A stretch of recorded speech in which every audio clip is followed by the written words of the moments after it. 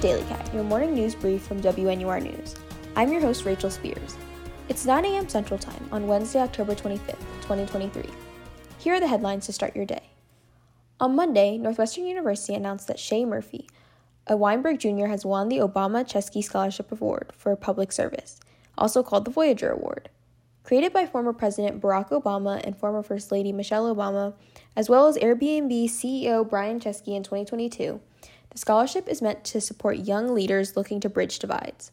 The award will enable Murphy to graduate debt-free. She will also be able to travel around the world exploring her passion for women's health. In the Evanston-Skokie School District 65, a new Fifth Ward school for K-5 students has been approved by the school board in a break with the initial plan for a K-8 school, which would have cost $25 million more than the planned budget of $40 million. It remains unclear where a new K-8 bilingual magnet program will be relocated to. Chicago has been named the rattiest city in the United States for the 9th year in a row. The Orkin annual report is based on the number of new rodent services in a city and takes into account demand as well as residents' efforts to treat rodent issues. While Chicago's ranking did not change, Houston jumped up 10 spaces, while New York City dropped to third behind Los Angeles.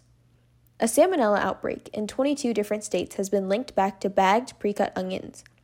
Gale's Onions, based in California, has recalled multiple different products that had use-by dates in August 2023.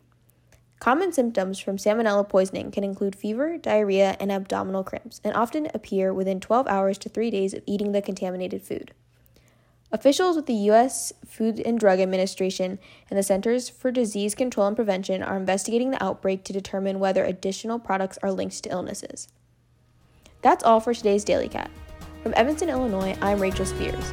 Be sure to check out more news stories on our website, WNURnews.org. You can also listen to these stories live during our next news show tonight at 6 p.m. at 89.3 FM or at WNUR.org.